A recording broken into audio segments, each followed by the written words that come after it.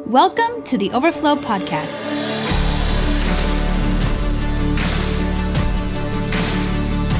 We pray you are encouraged by this message.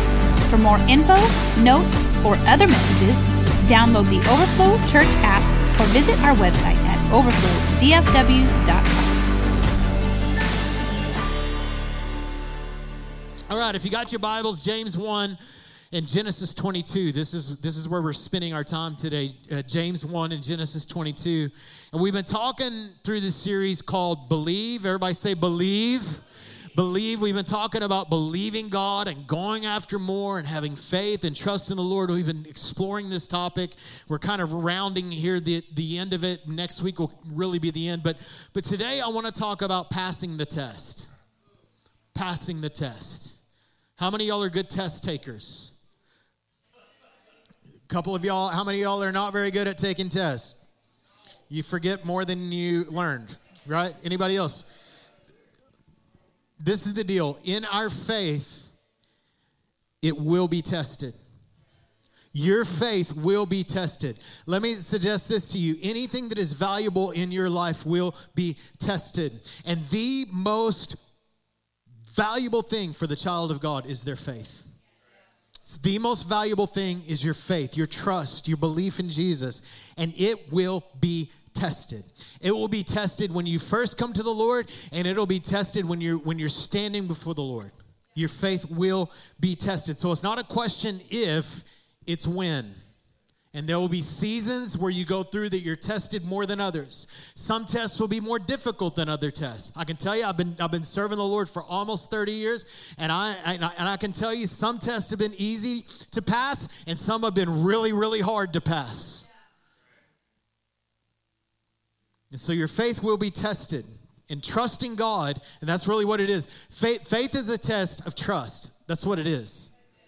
It's all it is. Are you going to trust God? Or are you going to get back into self-effort? Are you going to get back into self-belief? Or are you going to trust God? So trusting God is not always easy, but we are called believers. Believers. Our identity is found in our faith in Him. We are believers. And so it sounds... Things that you're believing God for in the natural should sound unreasonable. We are the people of the impossible. If what you're believing God for is attainable by your works, you'll get it by your works. But you need to believe God for something that only God can do. This is how we see the miraculous. We are called believers. We believe the impossible. So the impossible is reasonable for us to believe. It's unreasonable for you to believe in things that are possible as a believer. The world's backwards. Well, that's not reasonable. Well, I'm not following a God that's reasonable. I'm following the God of the impossible. So for me, the impossible is reasonable. It makes sense. So the storms, the tests that we face are going to come. The wind is going to blow. And we are all at sea. So what we can't control if the wind's going to blow or not, but we can adjust our sails. And if you will adjust your sails, you will not only pass the test, you will get to the next place that you're supposed to be. And I would suggest this, if you get them right, you will accelerate there quickly. And let me help you with this, because I counsel a lot of folks, talk to a lot of folks, and one of the things that I tell people when they're going through difficult times, where there's difficulty in their marriage, where there's difficulty, they're dealing with doubt, whatever it is only control what you can control. That's all you can control. And if you will just get out of the control business of trying to get other people to do what you want to do or the situation to do what you want to do, if you will get out of the control business, you'll be a lot better off mentally. And I think a lot of the stuff that we're focused on our culture today with so much, mental health and all this kind of stuff, it's all because we're trying to control everything. This is why faith in Jesus is the fix-all. we're in the control business. We want to control things. We want to manipulate things. So we lie. We do all this stuff. Why? It's so things can go our way. Get out of the control business.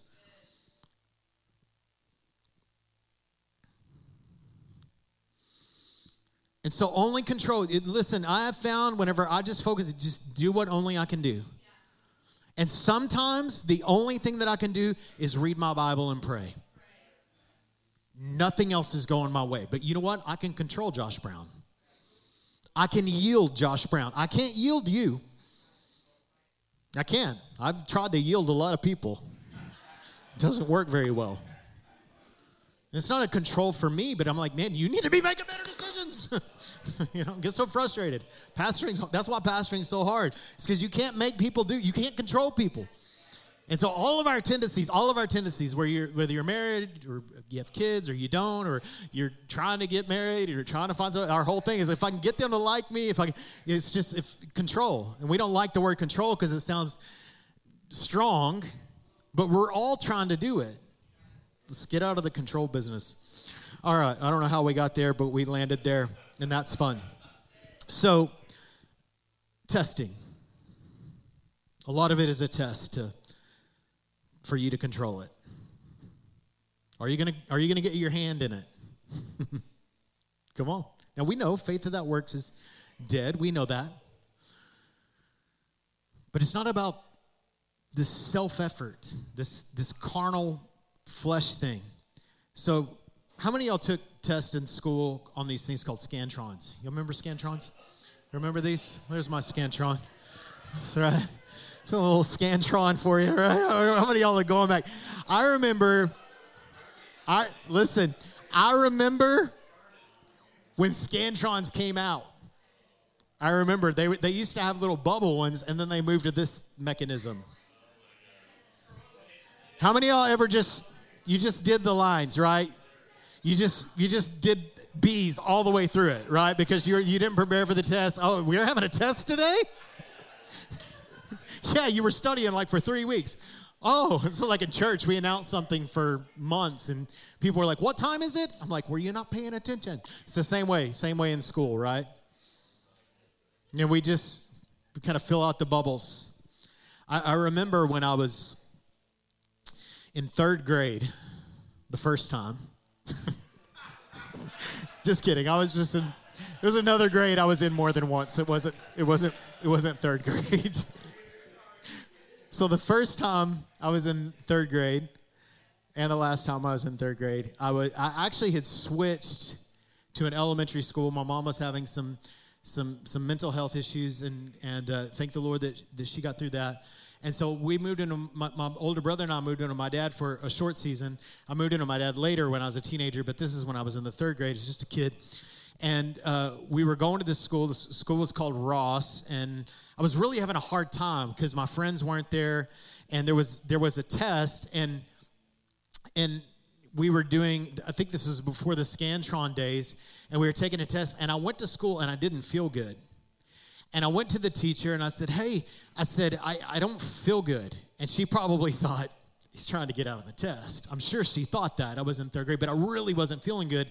And so I was just like, okay. I was like, well, can I go to the restroom? No, you need to do your test. And so I'm going through the test.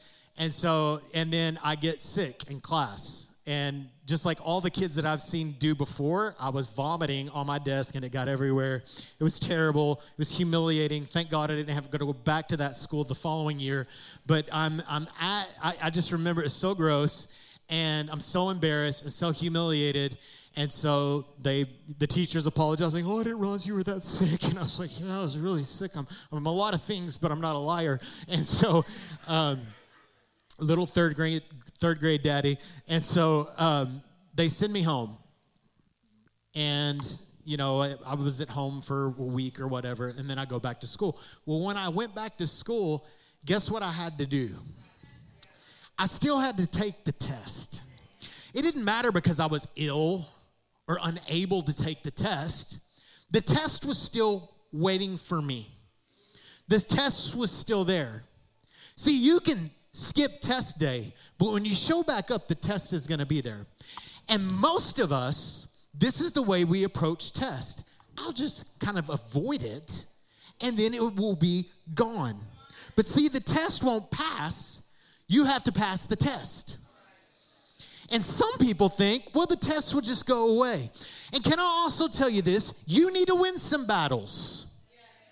And you need to pass some tests. And some of you have been taking the same test for 10 years. And you're like, why ain't I growing? Why do I keep dealing with this? Why does this issue keep coming up? Because you won't pass the test. Either you're failing the test or you're avoiding the test. But either way, you've got to go through the test to get to the next level every time. You can try to skip test day. You can have all the legitimate reasons. Maybe all the tests are coming at once. The reasons don't matter. The reality is we will all be tested. And the test isn't going away. It's going to be there. And some people are studious. They're prepared for test. Some of us kind of fly by the seat of our pants, right? Rotting faith on there, hoping that will do something. James 1. This is the most ridiculous scripture. You won't find this at Hobby Lobby or a bumper sticker or on shoelaces. Consider it pure joy, my brothers and sisters, whenever you face trials of many kinds. Notice he didn't say you're just going to face one kind of trial. You're going to face all kinds of trials. You're going to face trials that will challenge your character. You're going to face trials that will challenge your marriage. None of us get out of the test. None of us get out of the trials. Jesus experienced trials. And so if Jesus was sent to the desert, led by the Spirit of God into the desert to be tempted by the devil, if Jesus had to be tested, then don't you think you're going to have to be? I mean, aren't you glad the teachers that were teaching you in school were tested? Because if they weren't tested, you don't want them teaching you.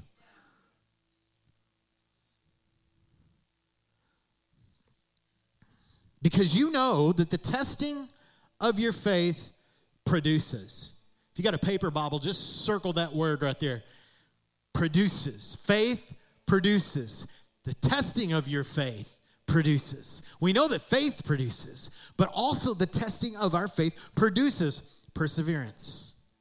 And let perseverance finish its work so that you may be mature and complete, lacking anything. Not lacking anything. Lacking nothing. How does that happen? How do I grow up in God? By going through difficulties. Yeah. Pastor, are you sure we're still in the faith series? Yeah. And our faith is going to be tested. Your belief in God is going to be tested. So number one is this. Testing grows us. Testing grows us. You want to grow? Prepare to be tested. Prepare. Know that you're going to be tested. So what do?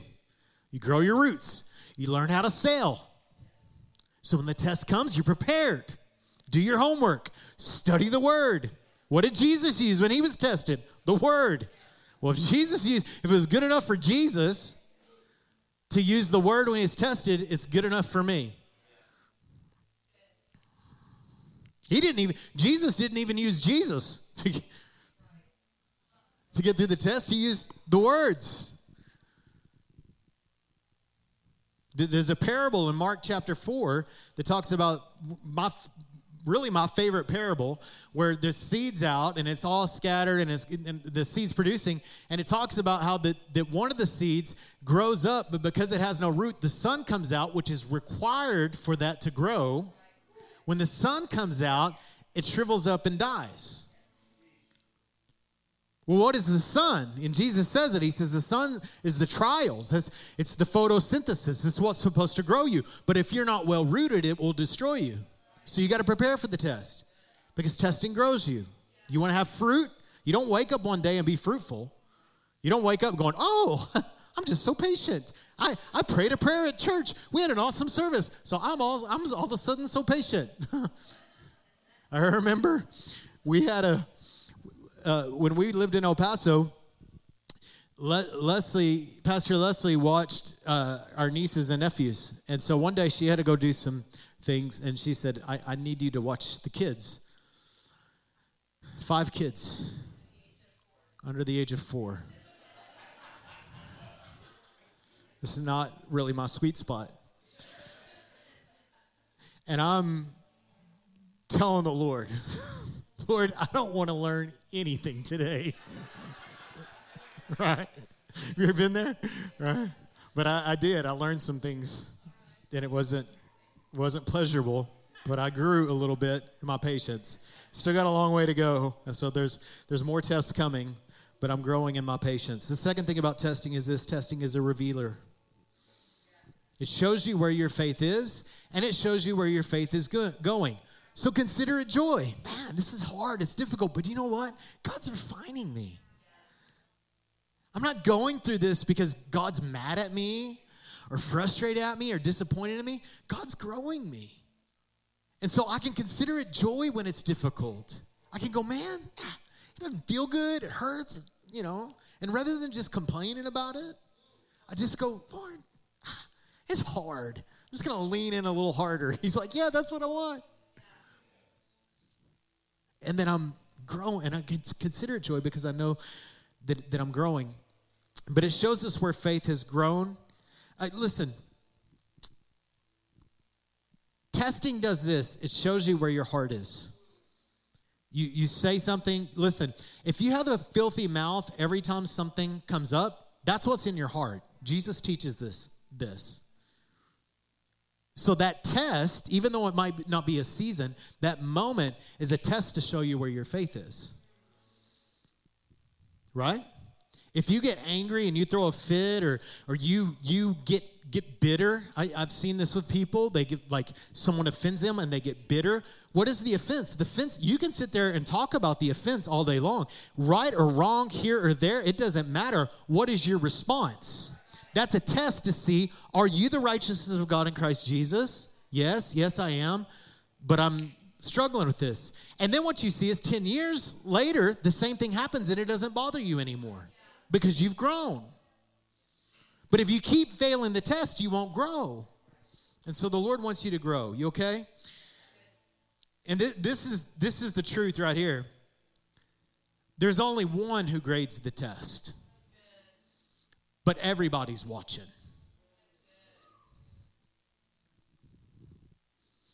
And it matters. It's just me and Jesus. It's not. It's not just you and Jesus. That's the most ridiculous, unbiblical thing that people say. It's just me and Jesus. No, it's not. You're setting an example, a tone for the world that you live in. You're representing the body of Christ. You know why the body of Christ has such a bad reputation? Because people failed the test. People are watching. God is grading the test, but people are watching. And we need to be graceful when we're being tested. So testing is a revealer. Testing grows us. In testing, the devil tempts us. Right? So that's when temptation happens. How many of you have ever gone through, you've gone a couple of weeks and you're like, man, I wasn't even tempted one time. Has that ever happened? But then you go through another week and you're like, dang, it's everywhere. Right? Just going to stay at home in bed. This is so difficult. And one of the temptations that we have is because the devil's such a deceiver, is we go through this, the temptation of blaming God for the temptation. God, why are you making me go through this?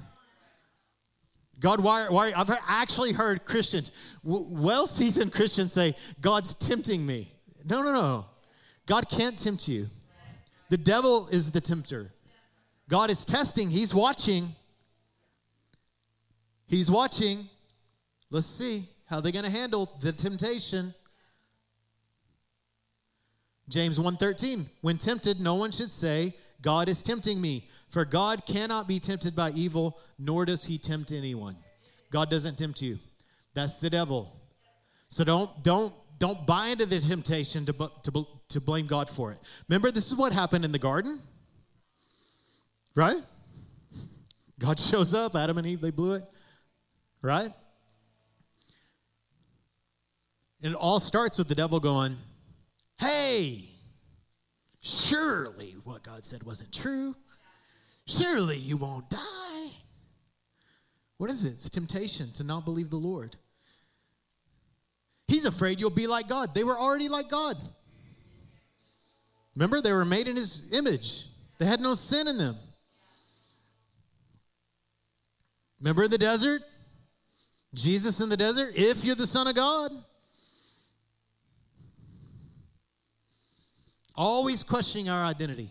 Always questioning what the Lord says. Always. It's always the temptation. The temptation is always to get you to believe something about God that isn't true.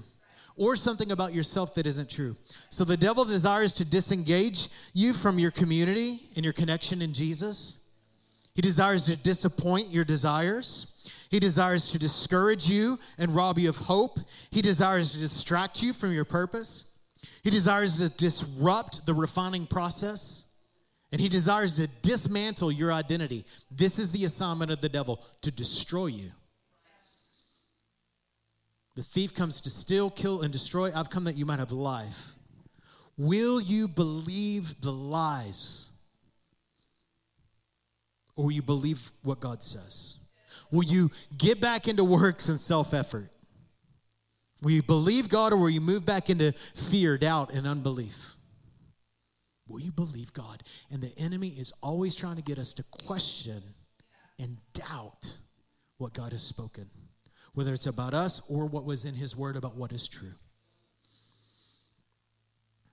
So, in testing, the devil tempts us. Number 4, testing proves us. Testing grows us. Testing is a revealer. In testing, the devil tempts us. And number 4, testing proves us. Verse 12, blessed is the one who perseveres under trial, because having stood the test, that person will receive, here it is, the crown of life that the Lord has promised to those who love him. I shared this at the furnace the other day. I watched this Mike Bickle reel on Instagram, and it wrecked me. And Leslie was in the post office, and I was just kind of scrolling as I was sitting in the car, and I saw this reel, and I'm like getting all like jacked up in the parking lot of the post office. This Mike Bickle shares this illustration. He says, imagine it's Judgment Day, and you're there before the Lord. And there's the whole company of angels and those that have gone before you, the race, and there you are, it's your turn. When you walk in the room, the Lord points at you, and he says, there he is. That's the one who loves me. That's the one who loved me well. That's the one that's been faithful. There he is. There she is. And the crowd, all of heaven is applauding. There they are. They ran the race. They loved me well. Listen, beloved, this is what we're coming into. To receive this crown, not some big glorious mansion. No. The crown is the Lord to look at us and go, you did well. You passed the test. You loved me well. You were desiring me. It was hard. I saw you struggling. They loved me well.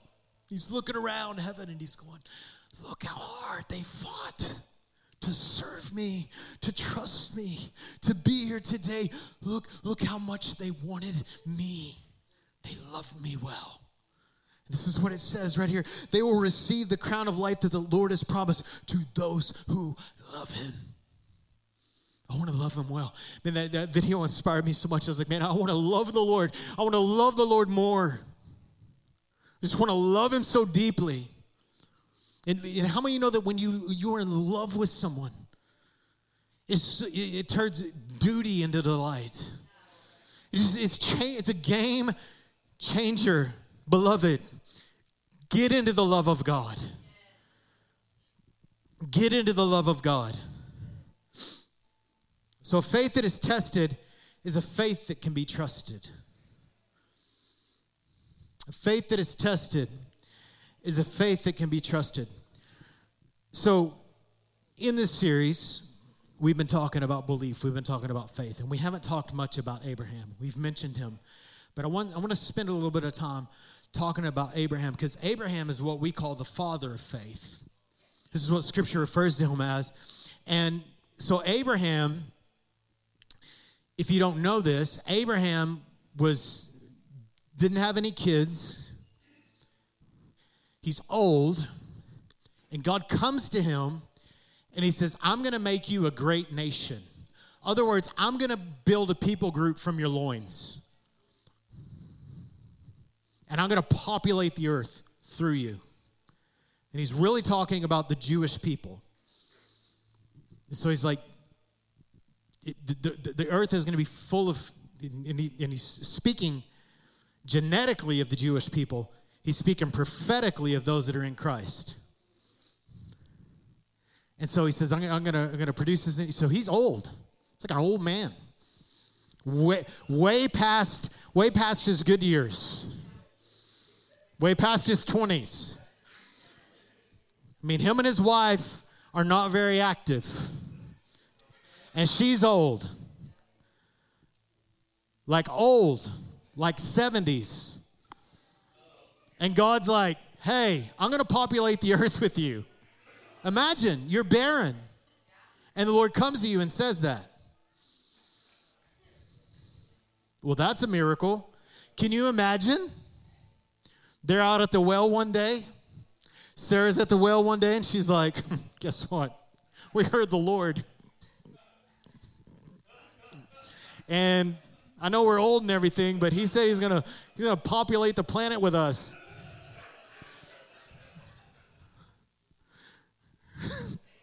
All right. Yeah. Maybe you need to go to church somewhere else, you know? I mean, it's like the whole thing.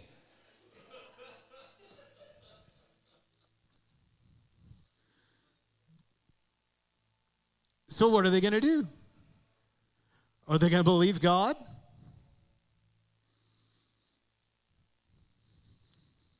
Doesn't make sense. It's not reasonable. So God promises him 70 to 75 years old. His wife laughs about it, actually. She's not convinced. And so at about 100 years old, after like 25 years of this promise, she gets pregnant. She's like a 100-year-old pregnant woman.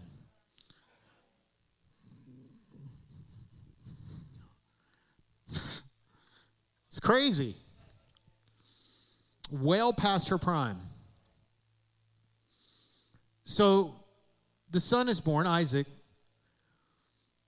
and God comes to Isaac, and this is what he says.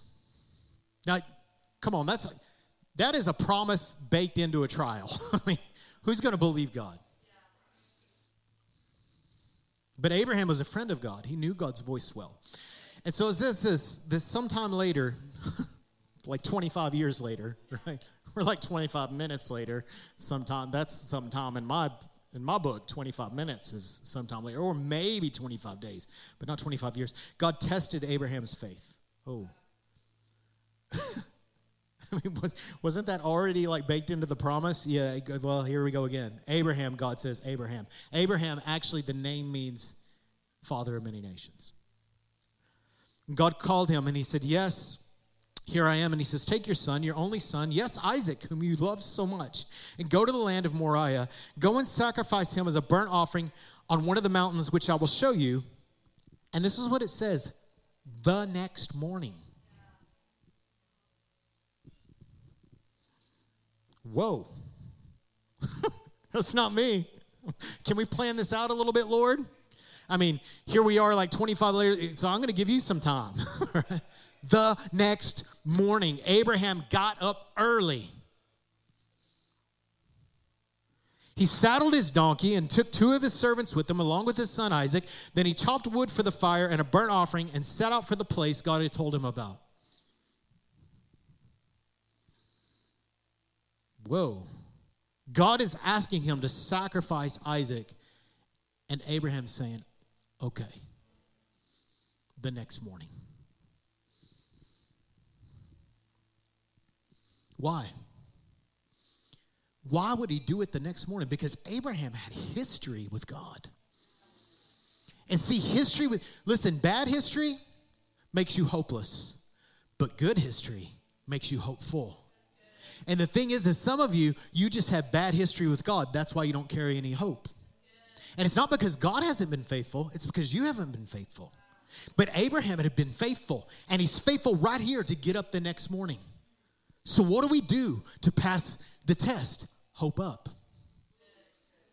Don't keep your hopes low. I'm here to tell you, get your hopes up. Be like Abraham. When God tells you something, immediately respond to it the next morning.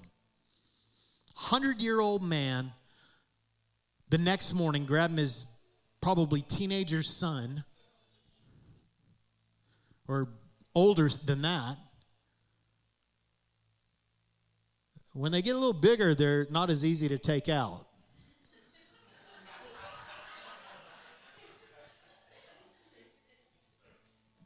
But you can take them out, at least for a while. Posture up, hope up. Listen, God's promise is always greater than the current reality. God's promise is always greater than reality. It's always the greater reality. God's promise. God's promise is as it is in heaven on the earth. On the earth as it is in heaven. What is the greater reality to the doctor's report? Healing. What is the greater reality to lack in my bank account? Provision. What is the greater reality to my depression? Hope and joy. The greater reality. See, there's a difference between desire and hope. We use the word hope in exchange for desire. We say, I hope this happens. In other words, I would like for this to happen. That's not what hope means. Hope is not wishful thinking. Hope is in Him. A desire is what I would like to happen. Hope is in Him and His promise. I have hope in Jesus. And when I put hope in Him, I will not be disappointed because I'm not putting hope in me. I'm not putting hope in an outcome. I'm putting hope in Him. Those who hope in Him will not be disappointed. I'm not putting hope in anything other than Christ, who is the hope of glory. Christ is the hope. And He gives us hope. 1 Peter 1:3, it is by His great mercy that we've been born again. Because God raised Christ from the dead. Now we live because of that. Now we live with great expectation. And we have a priceless inheritance. Every day, you have something good to wake up to. Every day, you can have hope because you have a priceless inheritance. And you start living off that inheritance now. You don't have, the good thing about it in the kingdom is that you live off you don't have to wait to die for someone to receive it. Jesus already died. Now we receive it. The life is now and later. We get rewards then, but we also get reward now. And this is Abraham. He had experienced incredible reward. So hope up. When you're going through difficulties, keep your hopes up. Keep your head up. Keep your posture up. Be confident in God. Be confident in His Word. Develop some history. If you're not there yet, just pass some tests. Eventually you'll have some hope, some holy optimism to carry you through. Hope up. The next morning, just obey the Lord. The test will be to put God on pause. The test will be there again if you do that. On the third day, verse 4, of their journey, Abraham looked up and saw the place in the distance. Stay here with the donkey, Abraham told the servants. The boy and I will travel a little farther. We will worship there, and then we will come right back. What is wrong with Abraham? Did he not just hear that God told him to give him his son, and then he's telling his servants, we're going to come back? He's not talking about his servants. They're staying there. He's talking about him and his boy. We're going to go worship, and we're going to come back. We are. What is that? That's the hope talking. So Abraham placed the wood for burnt offering on Isaac's shoulders. So a good dad here, right there. Come on, you carry it. While he himself carried the fire and the knife. As the two of them were walking together, Isaac turned to his father.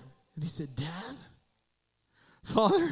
Yes, my son, Abraham replied. He said, we have the fire. We have the wood. But where is the sheep for the burnt offering? Get a little nervous here, Dad. Well, God's asked you to do some pretty crazy stuff. I'm not seeing a sacrificial lamb anywhere.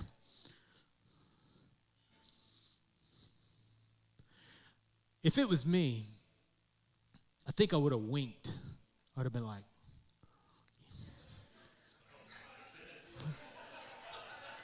we're going to come back.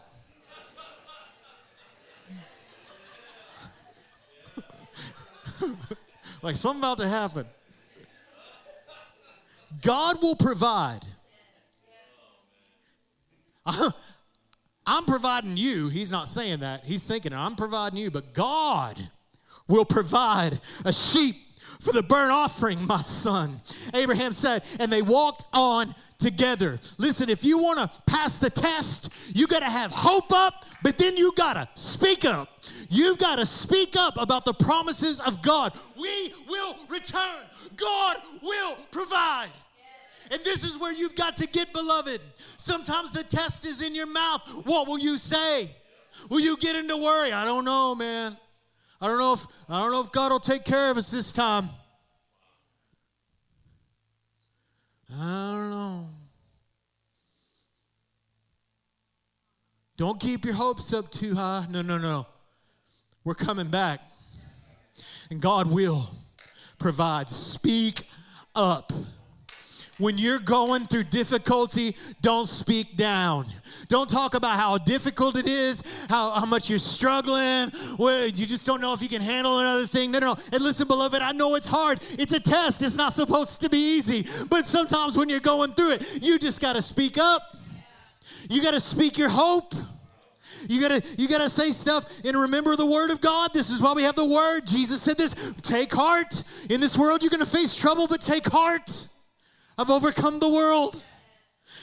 These scriptures are all in your notes there. 1 John 5:5. Who is it that overcomes the world? Only the one who believes that Jesus Christ is the Son of God. Guess what? You're an overcomer because you believe in Jesus. Romans 8, what I like to call the victory discourse, says stuff like this. Who can separate us from the love of God? Can trials, can difficulties, can temptations, can anything separate us from the love of God? No, nothing can separate us from the love of God. Not famine, not nakedness, not danger, not sword. Nothing can separate me from the love of God. If God is for us, who can be against us? We are more than conquerors. We're not just getting by. We are more than conquerors. We are hyper victorious. All we do is win. That's all we do. You get that word in your belly and then get it on your tongue. Speak up. Hope up. Speak up. And then they arrived to the place where God told him to go. And Abraham built an altar, arranged the wood on it. Then he tied his son Isaac and laid him on the altar on top of the wood. Can you imagine this? And Abraham picked up the knife to kill his son as a sacrifice at that moment. At that moment. Can I tell you today that it was never God's intention for Abraham to sacrifice Isaac? It was God's intention for Abraham to sacrifice Abraham. What was God testing? God was testing Abraham's obedience. Will you obey? Abraham, Abraham. Finally, I'm hearing the voice of the Lord. When he says that Abraham, was he saying, listen, this is the covenant name that God had given Abram. His name used to be Abram, but when he promised him to be the father of many nations, he changed his name to Abraham. So when God calls him Abraham, Abraham, he's like, hold up. Remember, your name is Abraham. We're in covenant together. I've got you. I've got you, beloved, child of God. I've got you. Yes, here I am. Not here he is, here I am. Don't lay a hand on the boy, the angel said. Don't hurt him in any way, for I know that you truly fear God, and you have not withheld from me even your son, your only son. Then Abraham looked up. See, hope. Up. Speak up and look up. Abraham looks up and he sees a ram caught by its horns in a thicket. So he took the ram and sacrificed it as a burnt offering. We will go, we will worship there, and we will return. In place of his son, and Abraham named the place Yahweh Yireh, or Jehovah Jireh, which means this: the Lord will provide. And he knew the whole time that God would provide, because he had seen God provide time after time after time again, and it was possible for him to obey what seemed to be impossible, because he hoped up, he spoke up, and he looked up. What are we looking to? We're looking to the provision of God. Let us hold unswervingly to the hope that we profess, for he who promised is faithful. My hope is up because he is faithful. I'm not always faithful, but he's always faithful. I'm not always a good boy, but he's always a good God. I don't always make good decisions, but he always does. I put my hope in him. I had this moment in the counselor's office in 2016. And I was just like, I just need some courage. Just need someone to encourage me.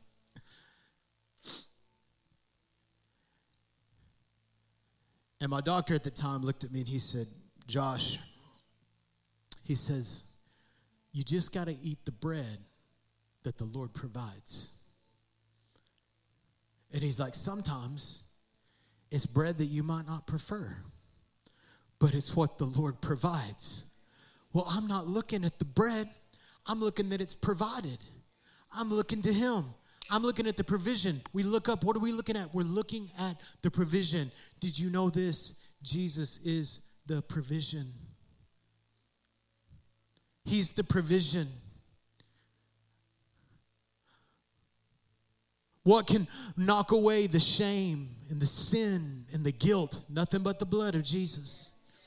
It's the only thing that will deal with the human issue, the brokenness.